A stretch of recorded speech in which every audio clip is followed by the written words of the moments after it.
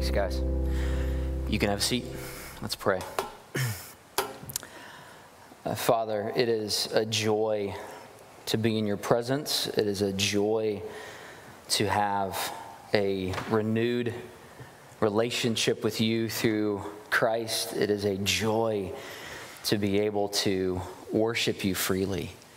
Father, thank you for the blessing that we have in Christ, for the relationship that we have with you. Thank you that we are not far off. We are no longer your enemies. We are no longer at odds with you, but we have been reconciled through Christ. Father, I pray this morning as we look at your word, as we continue to look at this gospel and at the story of redemption unfolding in the person of Christ, that we would better understand what went into our glorious salvation. Just be with us now. In your name, amen. I would invite you to turn to the book of John. We're going to be in chapter 2, starting in verse 12 this morning. There's a question that's going to carry us through the morning. The question is this: what causes Jesus to become angry? We are going to see Jesus lose his ever-loving mind on some people this morning. We are going to see him lose his temper. We are going to see him have anger, righteous anger at that. Now, I'll put on the front end, because he's angry, that does not mean that he is a sinner. You can, as Ephesians 4 says, you can be angry and yet not sin. And we're going to see Jesus have righteous anger against some people. But there are a few things that stick out to me about Jesus as it relates to his anger and his emotions in the Gospels.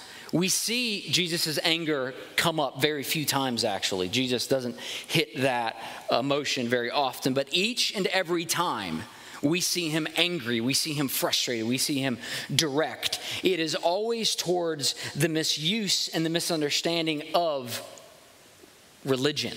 It's always towards the Pharisees. It's always towards those people who are taking something that was given to us by God and are misusing it and are misunderstanding it. And we're going to see that that's exactly what's happening this morning. Now, the passage, the story that we're going to look at is Jesus is cleansing the temple. If you're just reading this in the flow of the narrative, the transition from the wedding at Cana to the cleansing of the temple is very abrupt. But we're going to see that it is important nonetheless. So I want to start by reading verse 12. Verse 12 is a transition statement. We just left Jesus from Cana. He just turned 120 gallons of water into 120 gallons of wine. He just started a party and celebration in Cana that kept going for many nights, I am sure, because of the amount of wine that was there. His disciples, as they are joined him, all of a sudden realize, oh, our teacher, our master, our discipler can change the very elements of this earth. I'm sticking with him. And we can see in verse 12 that after this they went down to Capernaum with his mother and his brothers and his disciples, and they stayed there for a few days. Now, just some transition details. Capernaum is on the northwest shore of Galilee, and it's about 16 miles from Cana. Now, why does John put in these transitions, these travel details? I don't know. I think some of it is just to highlight the fact that Jesus actually walked this earth. There is a road map, if you will, for where Jesus walked with his disciples. And then we get down to the cleansing of the temple. I want to read our passage for us. It's 2:12, 13 through 22, and it says this: The Passover of the Jews was at hand, and Jesus went up to Jerusalem. Now, it went down to Capernaum. They go up to Jerusalem because Jerusalem is on a mountain, or is on a hill, so they're always going up to Jerusalem. In the temple, he found those who were selling oxen and sheep and pigeons and the money changers sitting there, and making a whip of cords, he drove them out of the temple with the sheep and the oxen. And he poured out the coins and the money changers and overturned their tables. And he told those who sold the pigeons, "Take these things away and do not make my Father's house a house of trade." His disciples remembered what was written, "Zeal for your house will consume me." So the Jews, the authorities, the people in charge said to him, "What sign do you show us for doing these things, crazy man?" And Jesus answered, "Destroy this temple, and in 3 days I will raise it up." And the Jews said, laughingly, mockingly, it's taken us 46 years to build this temple, and you will raise it up in 3 days? But he was speaking about the temple of his body. When therefore he was raised from the dead, his disciples remembered that he had said this, and they believed the scripture and the word that Jesus had spoken. Just to set the scene for us so we might understand what's going on, it's the time of the Passover. Now, what is that? Well, the Passover time was a very important week in the religious calendar and the year's calendar, and it was a time when the Jews would gather together at the temple to remember what the Lord did on the Passover.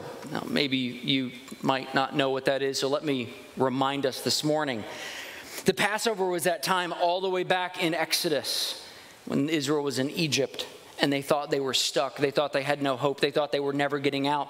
And the Lord, through a series of plagues, led them up to the Passover moment when he said, take a lamb and slaughter this lamb and put the blood of the lamb above your doorpost, because I'm going to send my angel of the Lord, and he is going to go over all of the houses in Egypt, and every house that's going to have the lamb's blood on the doorpost will be spared. But anyone who does not will be killed. The firstborn will be killed. And they celebrate the Passover every year to remember God's faithfulness, that he, because of this last plague, rescued them from the bondage of sin from their captors in Egypt. And so the nation would gather together. I want to tie this sign with last week's sign together. And I have to do that by adding an addendum on last week's sermon. So don't do this, but this individual I trust enough that it was okay. Elliot Hutt came up to me after the service. Is Elliot here this morning? I don't know if Elliot's here. Elliot Hutt came up to me after the service. And he goes, hey man, I'm surprised you didn't go to Exodus. You missed it. Why didn't you have the Exodus connection? Now, this is, again, the wine of Canaan. I was like, okay, you got to walk me through this one. I don't see it, Elliot. I don't know what you're talking about. I don't want to miss anything from Exodus. He goes, well, think about the first plague in Exodus, where God, through Moses, turns water, the water of the Nile, into blood as a sign of God's wrath being poured out on Egypt. And here, Jesus, instead of having a sign of wrath, he has a sign of celebration, because he doesn't turn it into blood, the water. He turns the water into wine. So this is Jesus saying, I'm not coming for wrath, to pour out wrath upon you. I'm coming so that you might celebrate. There you go. I told you I would add it in there. Now let's think about this line of these plagues. He goes from the first plague, where he says, no longer is this a time of wrath, but it is a time of celebration, because purification is over. So the water pots that were once used for purification are now used for celebration, as we saw last week. Now, this week, what we're going to see is that we jump to the end, the last plague, and we have the Passover, where the Passover lamb was slaughtered. And Jesus is here at the temple in this time. So this was a very important time in the nation of Israel in the year, and everyone had their mind focused on this one thing. Now, this would draw a lot of people to the temple. In fact, it's believed that Jerusalem would swell to the size of 5, 6, 7 times its normal size, as pilgrims would come from all over the region to go to the temple. It was that time that if you were not close, if you have not gone, you would come and you'd have your yearly sacrifices and pay your yearly temple tax. And so think of it in our day and age, think of it as like Christmas and Easter, where a lot of people, there's just something on their mind. They go, man, I haven't been to church in a while. I should go on Christmas and Easter. This is how the temple would react to people. They would come in. They would want to make that pilgrimage in this time frame. But see, here's the thing. When you make a pilgrimage, and when you go to the temple, and when you come before the Lord, you need things. We saw this in Exodus. You need a sacrifice. You need to be able to offer what is required of you, the oxen and the sheep and the goats and the pigeons.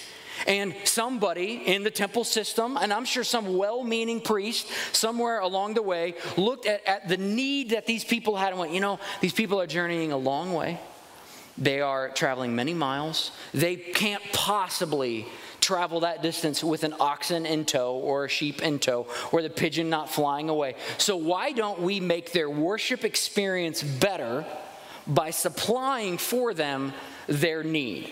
And why not we make the worship experience easier by supplying money changers so that they can take their Greek money that they would have and transfer it back into the appropriate currency that could be used for the temple tax? Why don't we add these things into their life so that worship could be done easier? That's really what's going on here. Now, it used to be, in first century Judaism, it used to be that those supplies were on the mountain opposite the temple. There was a valley in the middle. It was on the Mount of Kidron. And there's all of these markets and stuff were there for the oxen and the sheep and the pigeons and the money changers. But then the people still had to travel down the valley and come back up into the temple, and it just took them so long. So again, some well-meaning person said, let's just put it in the temple. But where did they put it? Where is Jesus walking into? It says in the temple he found they were selling oxen and sheep and pigeons and money changers. Now this temple that Jesus is walking into is Herod's temple. It was rebuilt after it was sacked and they went off into exile. This is Herod's temple, as it says. It took them 46 years to build this. And it was a massive temple. You can Google what does the Herod's temple diagram look like. And there were many elements inside Herod's temple that had been elaborated on from the tabernacle. So we looked at the tabernacle as we went through Exodus. I want to briefly discuss what Herod's temple would look like. Even if you have a smartphone now, I'm sure somebody's Googling what's Herod's temple look like. Here's the description. It does have the Holy of Holies.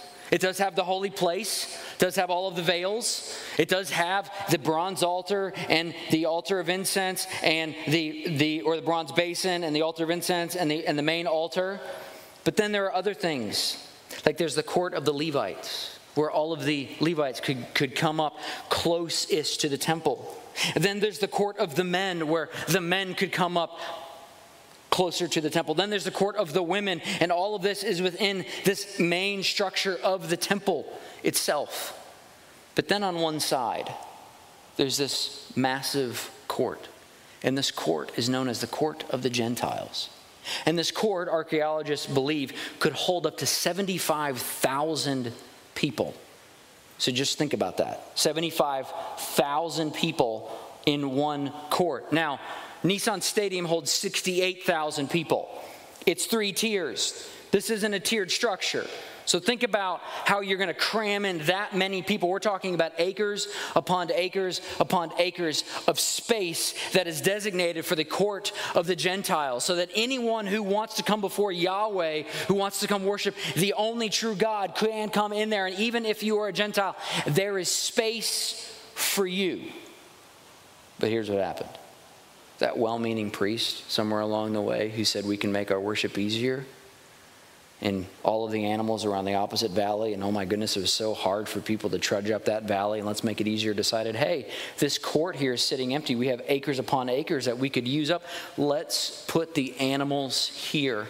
Let's put the money changers here. Let's fill this space so our people, as they're going into the temple, have better access. When Jesus walks into the temple, that's what he's walking into, the court of the Gentiles, and he sees oxen and sheep and pigeons and these money changers going about their duties. And you know, animals are loud and stinky. Money changers are having conversations. It's a bustling marketplace right outside the temple. So what does Jesus do? Well, it says he made a whip of cords and he drove them out of the temple. It's really easy. The reason I describe this cord is because it's easy to think that Jesus makes a whip of cords to beat people with, where he's just so angry, he's just trying to leash pain on them. But he's not. How in the world are you going to clear acres upon acres of people and animals? You're going to make a loud noise. And so his voice doesn't go harsh. How are you going to yell above a crowd? Well, you're going to make a whip, something that as shepherds they were used to making. That's how they herded animals. And so Jesus is going to herd these animals and these people out of this temple, because he gets in there and he says, this is inappropriate. This cannot be. I can imagine him walking in, and all of a sudden his disciples are like, Jesus, what's wrong? And there's this sadness on his heart and mind, and he just starts looking around for something, and he makes this whip and he starts walking around this court, clearing people out. Why?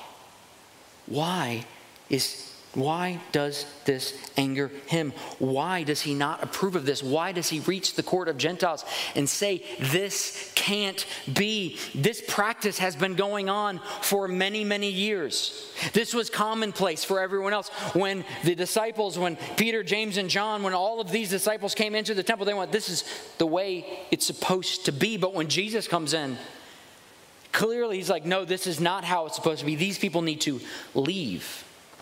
So what's the issue? He says, take these things away and do not make my Father's house a house of trade. Do not make my Father's house a place of business. Do not make my Father's house a marketplace. Jesus is not angry because these individuals are having sharp business practices. There's some commentators have gone into the fact that, that these people have created this monopoly where they had to buy these animals, and so they were overcharging for these animals, and that one animal would be clean and the next animal wouldn't be clean, and then it would be clean again. It was this whole racket that the priest had with these marketplaces. That's not what's going on here. Jesus isn't angry over the sharp business dealings of these merchants. Jesus is angry that these merchants are there. So even the most well-meaning person, if I just want to supply the right animal and sacrifice for these pilgrims coming, I just want to do this. Jesus, even there, is like, no, this is wrong. You need to get out of here. Why? Because they're misusing the purpose of the temple. Jesus' anger stems not from the fact that there's animals there, and not from the fact that these pilgrims can buy these animals, but from the fact that they're misusing the temple. You shouldn't be here because this is not what the temple was designed for. Now, we're going to come back to what the temple was designed for and why Jesus can say that. But as he's clearing out this court of Gentiles, undoubtedly everyone's starting to notice, because they're like, okay, who's the guy making a racket in the middle of this and spreading all of these animals out, and who's flipping over all of these money tables? Who has gone berserk? And so the Jews, as it says in 18, the authorities say to him, what sign do you show us for doing these things? Really what they're saying is, what authority do you have that allows you to act this way? Because I come on behalf of the high priest, and the high priest has said it's okay for them to be here. So if you say that they shouldn't be here, prove to us that you are greater than, you have more authority than the high priest. What sign do you show? Now, I wonder if the word had spread of what Jesus did in Cana. I wonder. I mean, it's amazing how fast stuff like that can spread. So I wonder if they're like, are you going to show another sign?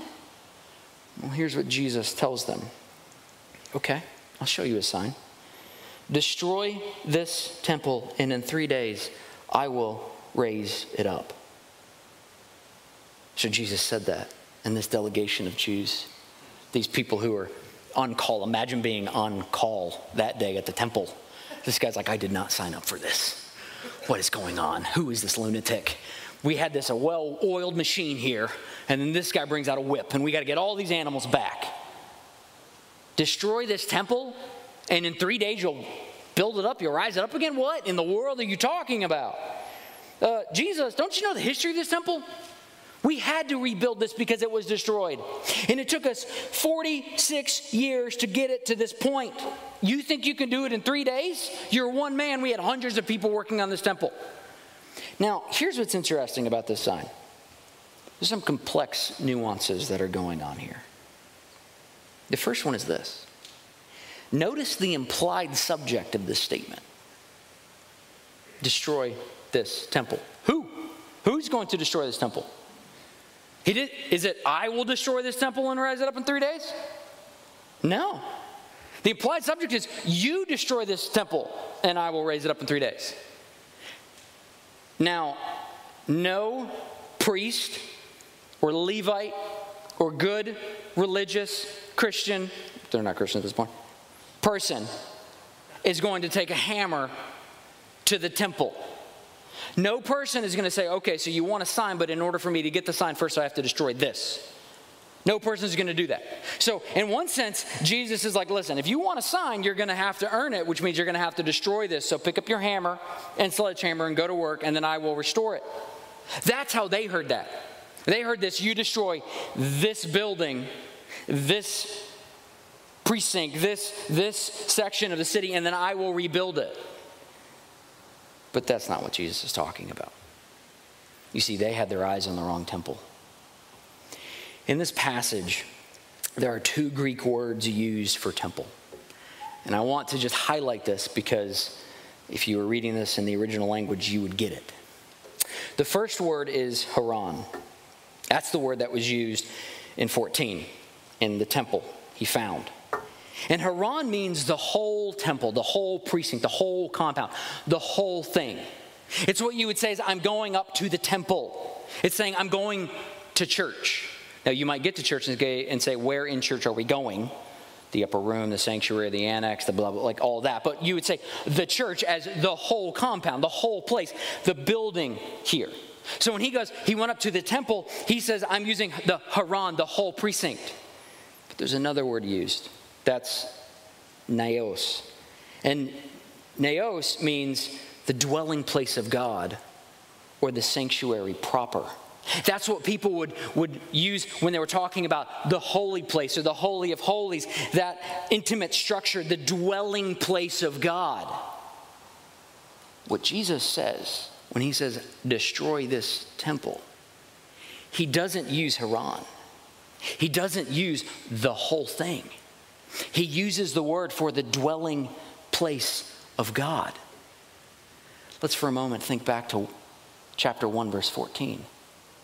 When he says destroy this temple, what he's meaning is the word became flesh and dwelt among us, and we have seen his glory. Glory is the only Son from the Father, full of grace and truth. He's saying the dwelling place of God is no longer in this building. And the reason it's no longer in this building, because the dwelling place of God and man is in the person of Jesus Christ. Because he took on flesh and dwelt among us. So when he says, destroy this temple and in 3 days I will rise it up, what he is saying is, destroy me and I will raise it up. Now, they thought in their mind, I would never destroy the temple, because they're thinking of the building in Jerusalem. But how does the story go?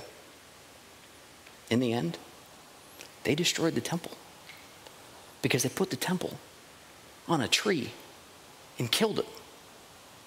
And what happened to the temple when he was put on the tree and killed him and died? He was put into the grave in 3 days. He was rebuilt. He rose from the grave. He came back to life. He was there again. And what I love is that in this moment, Jesus, in one sense, loses this battle. Let's think about it from the moment of the disciples and the actual moment of this temple cleansing. He goes, destroy this temple and it will rise again in 3 days. And I'm sure, and then it just stops, because it's like the authorities get the last word. Well, no, that's stupid because it took us 46 years. You're dumb. Go away. And his disciples, I'm sure sheepishly were like, what in the world just happened? That's the dumbest sign I've ever heard of. Destroy it? It's the temple.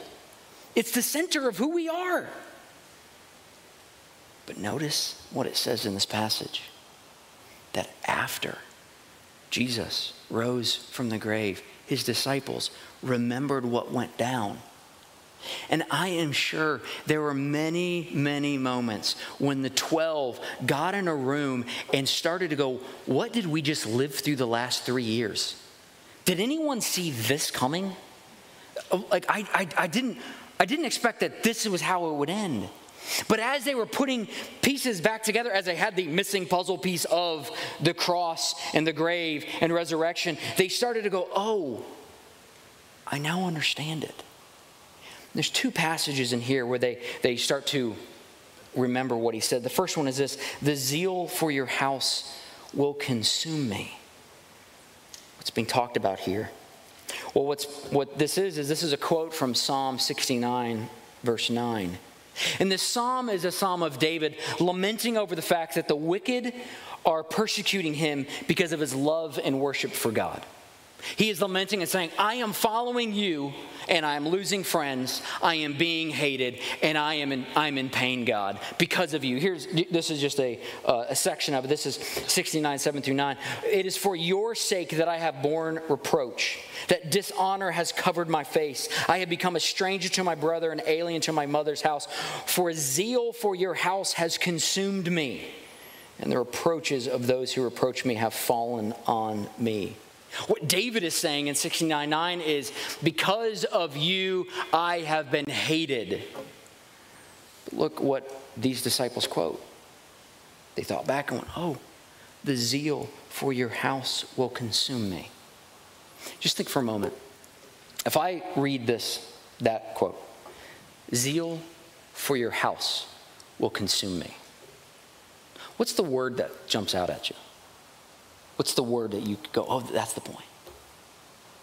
For me, up until studying this passage, I always gravitated towards zeal. I was talking about that desire, that burden, that passion for your house will consume me. In this context, the word that's actually being put on display is not zeal. It's consume. Because Christ's passion for the temple, for what the temple symbolized, will have so much zeal for that it will consume him on the cross. He walks in, and what the temple is standing there for is so important to him that it will utterly consume him. That is why he came. And then there's the second one. The second one, when he goes, destroy this temple, and in 3 days I will raise it up. It is only until he has risen from the grave that his disciples say, I get it. What he is talking about isn't the building. What he's talking about is his body. So let's go back to the question that started our morning. Why is Jesus so mad? Why does Jesus have so much anger over what is going down? It is because he walks into the temple and what he sees is neglect and rejection of the things of God. He sees how the temple has been misused and misunderstood. There's a neglect here because instead of carrying the weight of sin towards God, instead of carrying that weight of God, I need you, it's, I can take care of this. We can supply the things that we need. I'll pay my taxes. I'll have my sacrifices. I'll go into Jerusalem and party. And then there's this rejection. Think about where this marketplace was set up. In the court of the Gentiles. What Israel was saying to the rest of the world, Yahweh is for us and us alone. We don't need you. We don't want you. We don't have a place for you. This is for us.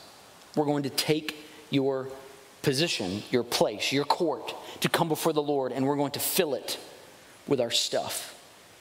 So Jesus walks in and is overwhelmed at the fact that Israel has rejected the Gentiles that want to come before the Lord.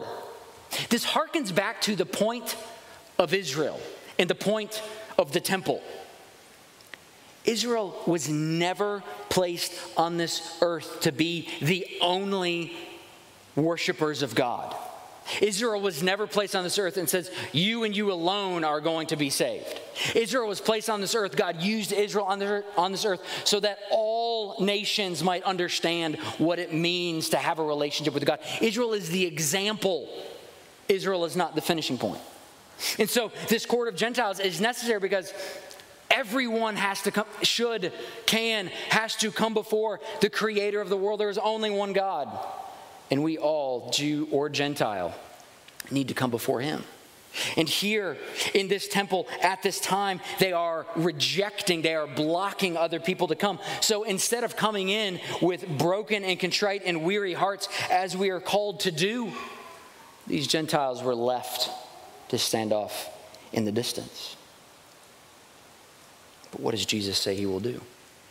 What does Jesus point to at this time? Whether the disciples recognize that now or after his death, what Jesus is saying is, all of this is about me. This temple that you're in, the reason that this temple exists is for the acceptance and care of the broken, and you are going to find that acceptance and care in me. Jesus steps in and goes, I'm going to care for your deepest sins and burdens, and I'm going to accept whomever comes to me, regardless of where he is. So when he comes in, he is overwhelmed by the pain, or just the misuse that he sees. I want to compare again the wedding of Cana and the cleansing of the temple. In the wedding, Jesus steps back. He's in a corner somewhere. His mother comes to him and goes, we ran out of wine. And his response is, what does that have to do with me? I'm not here for that. He acts anyway. He walks into the temple. And he does not step back. He steps forward. He goes, I have to do something. I hope this isn't going to be a shocking illustration or a rough jump, but I'm going to try it anyway. There's a reality TV show that I have liked to watch in the past. I don't know if it's still on or this still airs, but I don't know if they're new. It's called Undercover Boss.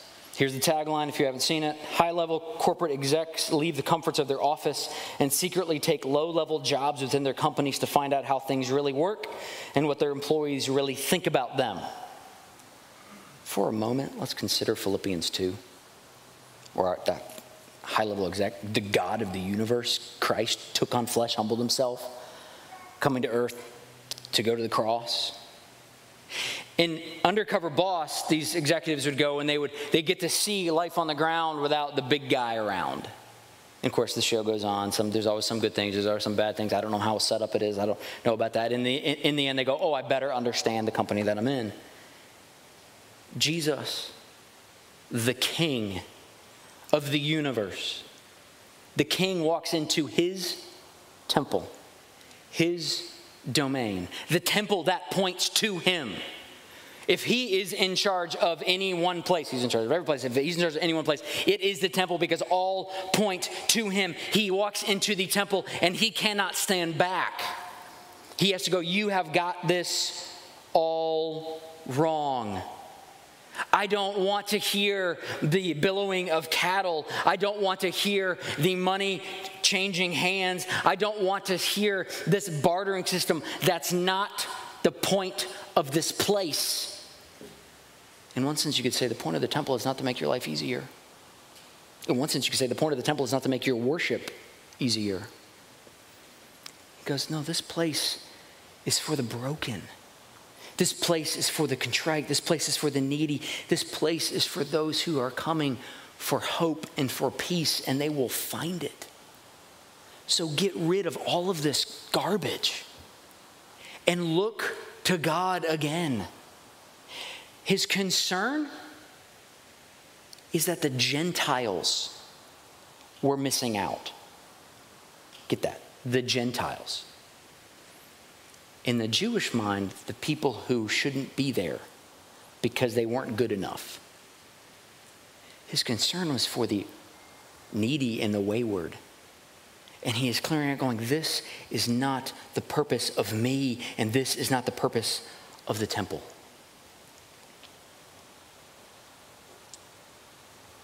Israel had basically made a nationalist stronghold. Yahweh's for us and us alone. Jesus' message in the cleansing of the temple is, no, get out of here. He's for everyone. I have to quote this passage because it just keeps coming up. And it's true in every single passage, but especially here. And it's listed in Matthew 11. And Jesus, as he's describing his people, he's describing who he is for. He was explicit. Come to me, all who labor and are heavy laden, and I will give you rest. Take my yoke upon you and learn from me, for I am gentle and lowly in heart, and you will find rest for your souls. For my yoke is easy and my burden is light. These Israelites, they had no place for those who labored and were heavy laden. They had no place for the needy. They had no place for the person who walked into the temple and said, God, I have nothing to bring, but I trust that you're going to be faithful. They had no place for the person who walks in and says, I just need to be with you. They filled it up with all their merchandise. And what Jesus says right here at the beginning of his ministry, what he demonstrates in deed, is that no, the temple of the living God, and the temple is for everyone in need. It's for the lowly, it's for the meek, it's for the hurting, it's for those who are looking for rest. And by the grace of God, he'll give it. As we turn our attention towards communion today, again, we don't take the table because we had a good week. We don't take the table because we say that we deserve it. We take the table so that these elements might remind us that the body and the blood that we deserve or that we require is found in Christ. Because if it's up to us, we will die. If you're here this morning and you don't know Christ as your Savior, first, we're so thankful that you're here. But we would ask that you let these elements pass you by because we don't want them to confuse you. We don't take them to save us. We take them so that we might be reminded of the finished work of Christ. Let's pray and we can take that together. Father, thank you so much for your word and your church and your gospel and your hope. Thank you that the gospel is not one of work and duty and law, but grace and peace. Father, for those who are hurting this morning, who are laboring, who are heavy laden, who feel the yoke of the law upon their shoulders, who are stuck in their sin or stuck in their self-righteousness, trying to just work their way to you, Lord, break them and show them that the only hope we have, the only chance for peace and rest, is found in you. And we can run to you and not receive more burdens or task lists or boxes to check, but a place where we can rest knowing that it is finished. Everything that was required has been fulfilled in you, and we can live in peace. Thank you for this gospel. In your name, amen.